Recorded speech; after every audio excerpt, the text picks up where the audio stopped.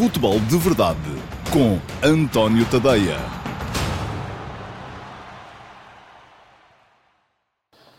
Olá, muito bom dia a todos. Eu sou o António Tadeia e este é o Futebol de Verdade, edição de segunda-feira, dia 16 de setembro de 2019, edição com alguma polémica assegurada, seguramente porque o fim de semana teve jogos e já se sabe que, apesar de ser muito cedo ainda na Liga, os adeptos já começam de um lado e do outro a tentar reclamar daquilo que vão sendo as arbitragens e daquilo que vão sendo, do ponto de vista deles, como é evidente, o favorecimento aos adversários e o desfavorecimento às suas próprias cores. No fim, fazem essas contas e se calhar não é bem assim, toda a gente vê um bocadinho as coisas de uma forma um bocadinho inclinada para o seu lado, mas é também se calhar normal que isso aconteça. O que não é normal é que depois as pessoas entrem numa lógica muito de insulto e de ódio, que essa sim não faz falta nenhuma ao futebol. E aliás, isso viu-se inclusive durante este fim de semana, nos trabalhos que fui publicando no antoniotadeia.com e já lá vou mais à frente neste Futebol de Verdade para poder explicar aquilo que estou a dizer neste momento. Bom, não se esqueça que pode deixar perguntas na caixa de comentários deste direto e no final a equipa que trabalha comigo nesta emissão vai escolher uma das perguntas que por aí for colocada e eu vou tentar responder ainda na ponta final deste Futebol de Verdade de hoje. Mas vamos diretamente àquilo que interessa, que é a jornada de fim de semana, a quinta jornada da Liga Portuguesa de Futebol, uma jornada com bons jogos, com jogos interessantes, com algumas surpresas. A mim nada me surpreendeu mais do que a forma como o Tondela foi Vila do Conde aviar o Rio Ave. Foram 4-2, com uma surpresa que eu francamente não esperava, depois de ter visto o Rio Ave jogar algumas vezes e ser uma equipa tão sólida.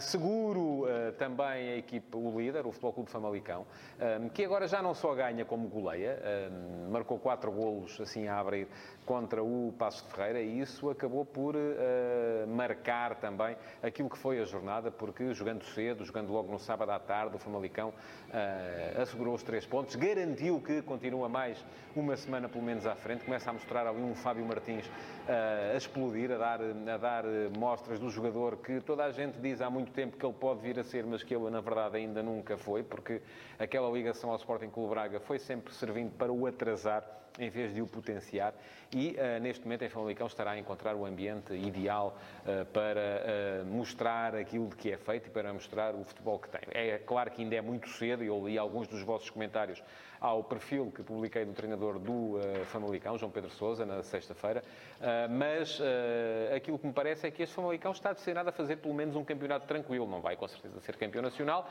não vai com certeza ser o Leicester da Liga Portuguesa. Não vejo sequer esta equipa do Famalicão a fazer aquilo que o Paços de Ferreira de Paulo Fonseca fez há uns anos, que o Estoril de Marco Silva fez há uns anos, que é acabar o campeonato lá no meio entre os grandes, mas vai seguramente fazer um campeonato muito tranquilo do meio da tabela para cima. E isso é, se calhar, tudo aquilo que os investidores querem, manterem-se na Primeira Liga, manterem-se, com certeza, com possibilidade de mostrar os seus jogadores.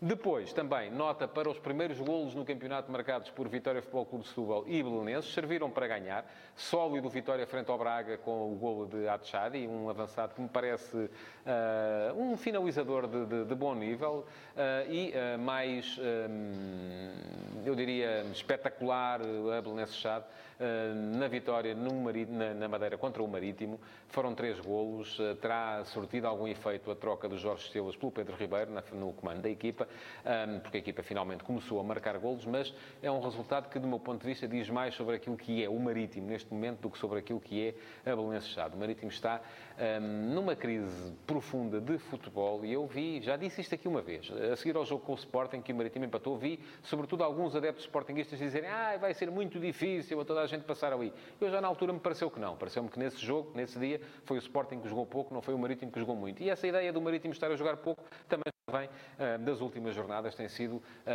uma equipa das equipas que menos futebol tem mostrado nesta Liga, portanto é bom que comece a arrepiar caminho o Nuno Manta Santos, porque a equipa não está a render aquilo que pode com certeza render. Mas pronto, vamos chegar aos grandes, que é disso com certeza que muitos de vocês querem ouvir falar. Por ordem de entrada em ação, começo com o Benfica. O Benfica ganhou por 2-0 ao Gil Vicente, no Estádio da Luz. Exibição cinzenta da equipa do Benfica, não ao nível daquilo que já mostrou em algumas ocasiões, até mesmo esta época, mas foi uma exibição minimalista, uma exibição QB. Há aqui duas hipóteses para explicar o pouco que o Benfica jogou nesta partida. Há três, aliás, nesta partida frente ao Gil Vicente. A primeira tem a ver com o adversário. Muito bem organizada a equipa de Vítor Oliveira. Duas linhas com bloco baixo, duas linhas muito juntas, com William Soares no meio das duas linhas, a roubar o tal espaço interior que o Benfica tanto precisa para jogar. E isso foi um problema para o ataque do Benfica. Segunda questão. O facto deste jogo estar entalado entre os compromissos das seleções nacionais e o início da Liga dos Campeões, que para o Benfica vai ser já amanhã, frente ao Leipzig. E aqui gera-se um bocadinho a dúvida, lá atrás, no fundo da mente, para os jogadores que, ainda por cima, não estiveram a trabalhar, muitos deles, com os seus colegas, num ambiente coletivo, que chegam aqui, têm este jogo e depois estão já muitos deles concentrados naquilo que vai ser o jogo a seguir. É claro que nenhum treinador diz aos jogadores para se pouparem, nenhum jogador entra em campo com a ideia de se poupar, mas o subconsciente aqui funciona muito e aquilo que acontece muitas vezes é que aquela fração de segundo que se leva mais a reagir acaba por ser fatal. E aqui pareceu-me também que o Benfica, sobretudo a seguir ao 2-0, poupou-se bastante naquilo que foi o seu jogo com o Gil Vicente.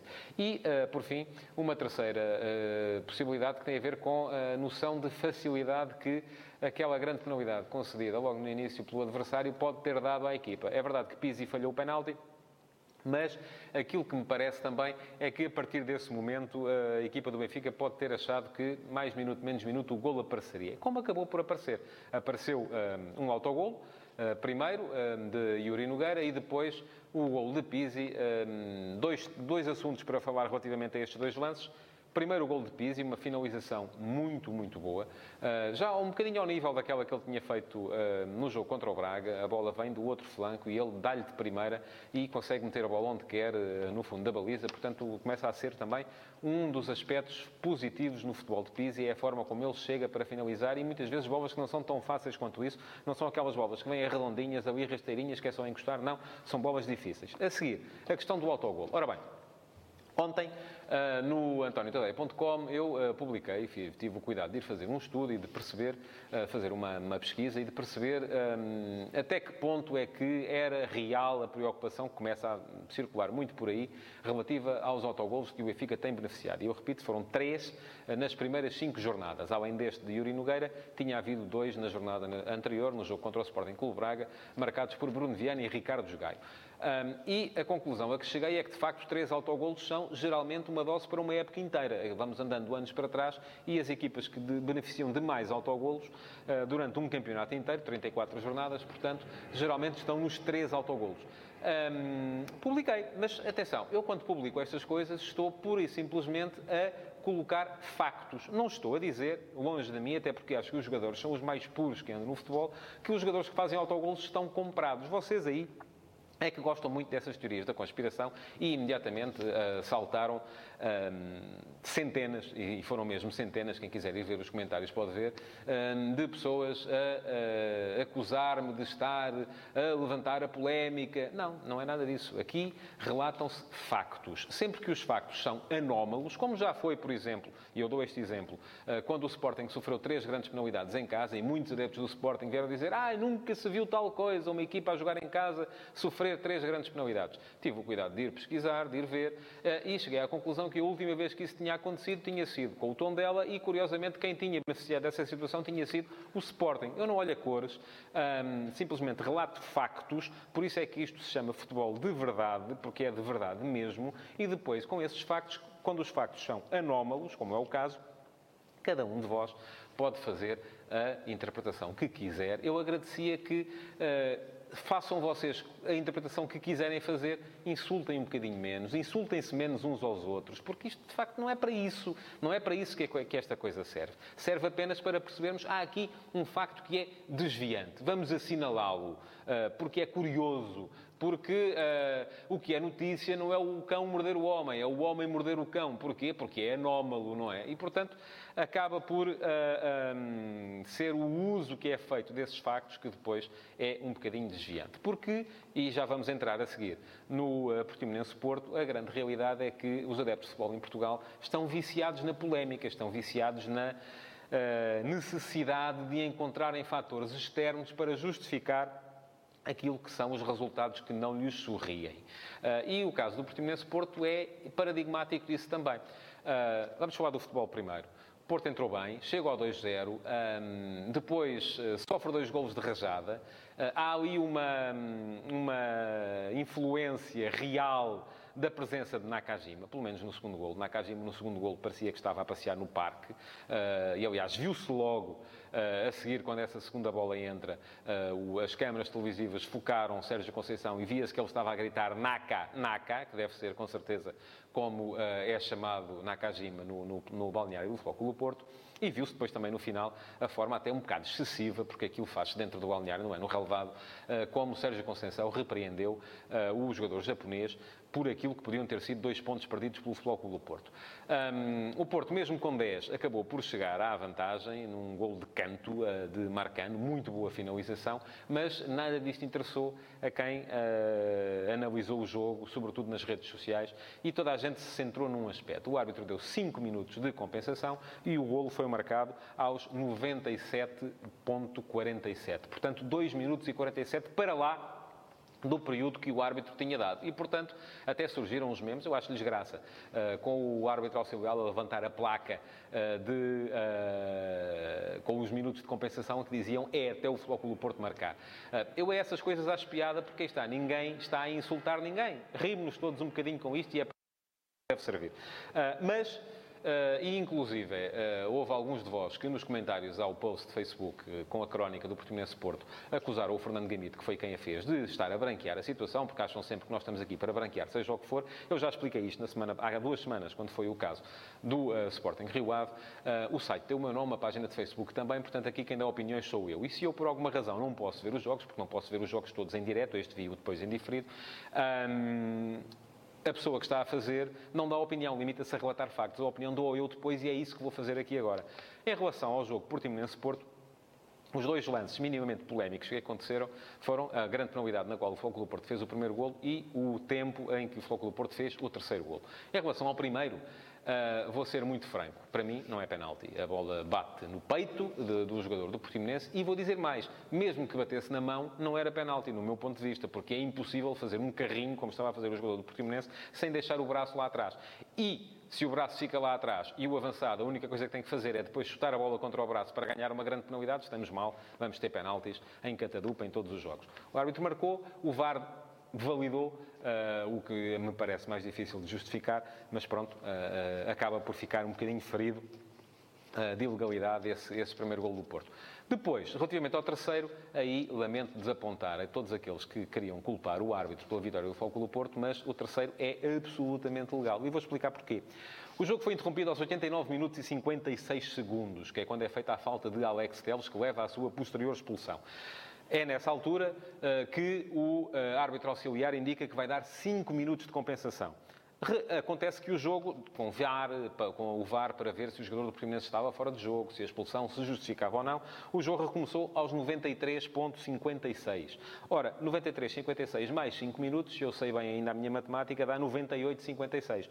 A bola entra na baliza do Portimonense aos 97,47. Na verdade, faltava 1 minuto e 9 segundos do tempo de compensação que o árbitro tinha dado para aquela partida. Ora, aí está. Como entrou um golo e o jogo teve interrompido pelo menos mais 30 segundos, por acaso foi mais do que isso, o jogo devia acabar aos 99,26 e acabou aos 99,03. Portanto, lamento desapontar-vos, mas o que aconteceu foi que ainda faltou jogar-se pelo menos mais 20 segundos. E não aconteceu. Enfim, também seria especular demasiado agora dizer que era nesse período que o Portimonense ainda ia chegar ao empate, mas não me espantaria também que as pessoas que, de repente, tanto dizem que o jogo durou tempo a mais, também depois passassem a achar que ele, afinal, tinha durado, era tempo a menos. Entramos no jogo do Sporting.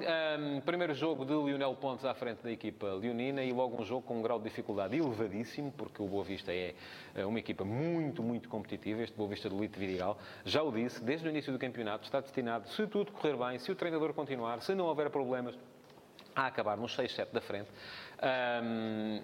E, portanto, grande grau de dificuldade para a estreia de Lionel Pontes. Maior ainda o grau de dificuldade porque se o Sporting ficou sem base de hoste, se Luís Filipe era o único ponta de lança de referência que o Sporting tinha no plantel, e se Luís Filipe estava lesionado, Vieto, que ainda assim podia substituí-lo, embora com outras características, também estava lesionado, isto dificultou bastante aquilo que seria a missão do Sporting. O Sporting entrou, como de costume, já era assim com Kaiser, adormecido, sofreu um golo muito cedo. É verdade que não foi fruto de uma incapacidade coletiva em termos defensivos, como vinha sendo o hábito, foi uma bola parada, isso é uma boa notícia, mas a verdade também é que o Sporting demorou muito a entrar no jogo e só o fez na segunda parte, já com o Rezé. Rezé não mostrou grande coisa, mas pelo menos teve um mérito que foi aquele de, substituindo o Borja, levar a Cunha a recuar para o lateral esquerdo e colocar o Sporting com mais força e mais gente na frente. Muito bem na equipa do Sporting, Bolazzi. O próprio jogador no final disse que ainda não tinha sequer feito para a época. É daqueles que me parece que se ele quiser, se ele se esforçar e se trabalhar, pode fazer uma grande época em Alvalade. Desiludiu-me Gonçalo Plata, de quem venho ouvido as coisas fantásticas, que seria o último fenómeno a aparecer na formação de Alvalade, mas vai ter que mostrar mais, porque aquilo que mostrou neste jogo foi até algum acanhamento, alguma dificuldade em tentar desequilibrar. Pareceu-me que terá acusado um bocadito a responsabilidade ou a falta de intensidade para um jogo destas características. O Sporting acabou por chegar ao empate, é um resultado que não é terrível, também não é bom, e coloca em cima do Lionel Pontes e do futuro deste Sporting uma pressão muito grande para os próximos 2 jogos. E são 2 jogos muito complicados. PSV fora, podem-me dizer assim, mas o Sporting pode perder com o PSV até os 2 jogos e acabar por se qualificar para a fase seguinte da Liga Europa, é verdade. E depois Famalicão em casa, sem Bruno Fernandes, e a este respeito convém dizer 2 coisas. Tem alguma razão o Lionel Pontes quando diz no final que Bruno Fernandes é massacrado com faltas, sofreu 5 faltas no jogo e nenhuma delas levou à amostragem do cartão amarelo ao adversário. E depois, na única falta que fez, acabou por ver o segundo amarelo que lhe motivou a expulsão. Mas há aqui uma coisa que os sportinguistas também têm que pensar. Reparem bem na construção da frase. Na única falta que fez, viu o segundo amarelo. Ora bem, há aqui uma coisa que está a mais, que é o primeiro amarelo. E o primeiro amarelo foi fruto daquilo que é sempre Bruno Fernandes. Tem que refilar com todas as decisões dos árbitros. Eu recordo que no ano passado, Bruno Fernandes estava tapado com amarelos e sabia que se visse mais um amarelo, ficaria afastado de um jogo, e esteve uma série infindável de jogos sem ver esse amarelo. Acabou a época sem esse jogo de castigo. Ele só tem é que ser um bocadinho mais consciente daquilo que faz em campo, porque o primeiro amarelo não se justifica e não se deve perdoar. Não, o segundo, enfim, eu até posso dizer, foi a única falta que fez, mas o primeiro, esse sim, muito difícil de justificar. Pronto, quanto ao Sporting, é isso. PSV, Famalicão, 2 jogos, vai ser preciso ao Sporting, com certeza. Não é tanto por uma questão de resultados ou de classificações, mas é sobretudo por uma questão anímica, por uma questão dos jogadores acreditarem na solução que têm à frente. Vai ser preciso ter resultados nestas 2 partidas. E pronto, vamos passar então à parte da pergunta. Vamos ver o que é que temos aqui para responder hoje. E pergunta-me o Simão Rochinol. Bom dia. Olá, bom dia, Simão. Raul de Tomás, eu não gosto nada de RDT, vou-lhe ser franco. Não gosto de chamar RDT a ninguém. É uma coisa que... Eu sei que é o que o jogador tem na camisola, mas prefiro dizer de Tomás porque é assim que ele é conhecido. E esta coisa do RDT, para mim, não pega. Apesar de estar a realizar, a meu ver, bons jogos, tem-lhe feito falta fazer golos. Qual a sua opinião sobre o jogador e a maneira que é utilizado no sistema de jogo de Bruno Lage? Ora bem, a este respeito, posso dizer 2 ou 3 coisas. Primeira questão... Para mim é falso que Raul de Tomás esteja a jogar atrás de Seferovic. O Benfica não joga em 4-4-1-1. O Benfica joga em 4-4-2. Aquilo que acontece é que as características dos jogadores são diferentes. Seferovic é um jogador que é muito forte na busca da profundidade e por isso mesmo, quando a bola entra no espaço atrás da defensiva adversária, é ele quem estica. E é muito importante para o jogo do Benfica que haja alguém a esticar o jogo, a aparecer na profundidade. Para quê? Para alargar as linhas defensivas do adversário. Porque se Seferovic vai buscar a bola atrás da linha defensiva do adversário, a última linha naturalmente baixa também e acaba por aumentar o espaço entre a última e a linha de meio campo, que é o espaço onde jogam Pizzi, Rafa e De Tomás. Ora, portanto, parece-me a mim que essa ideia de que De Tomás joga muito longe da baliza e joga atrás de Seferovic é uma falsidade, é uma ideia que vem do facto de Seferovic muitas vezes ser ele o chamado a ir à procura da profundidade. Depois, o sistema do Benfica é um sistema que tem Seferovic e De Tomás na frente. Aliás, eu creio, não fui ver, confesso, mas posso ver isso, que De Tomás até teve mais finalizações do que Seferovic no jogo contra o Gil Vicente. Acontece que a bola não está a entrar, ele está a ter essa dificuldade de sair o primeiro golo. Parece-me que é um avançado válido, que precisa de um golo para se soltar. Vi duas coisas neste jogo que, na verdade, me desagradaram. A primeira, o facto de ele ter ficado triste quando o Benfica marcou o primeiro golo. Porquê? Por ter sido autogolo de Igor Nogueira, porque se Igor Nogueira tem deixado de passar a bola, seria naturalmente ele a faturar. E ver um jogador triste quando a sua equipa marca é uma coisa que a mim me faz confusão. E o segundo, o facto de ele ter ficado também triste no momento em que saiu. Enfim, é normal que um jogador fique triste quando sai. E aqui até acho que com 2-0, na verdade, Bruno Lage podia ter feito uma pequena concessão e podia ter perfeitamente retirado Seferovic e mantido De Tomás para que ele tivesse mais algum tempo para ir à procura desse tal primeiro golo com um jogo resolvido. Vejo uma justificação para isso, vejo duas, mas uma delas para mim não colhe, que é a ideia de jogo, mas aquela que para mim colhe é a possibilidade de, frente ao Leipzig, na cabeça de Bruno Lage estar eventualmente a possibilidade de estar apto como segundo avançado e, quem sabe, De Tomás como primeiro, aí sim transformando o sistema num 4-2-3-1 e não no 4-4-2 que o Benfica tem vindo a utilizar. Vamos ver se é isso. Amanhã, com certeza, saberemos. E pronto, muito obrigado por terem estado desse lado. Não se esqueçam de reagir, de colocar like, de partilhar, de comentar, para que este espaço possa aparecer também aos vossos amigos. Muito obrigado e até amanhã. Futebol de Verdade, em direto de segunda a sexta-feira, às 12h30, no Facebook de António Tadeia.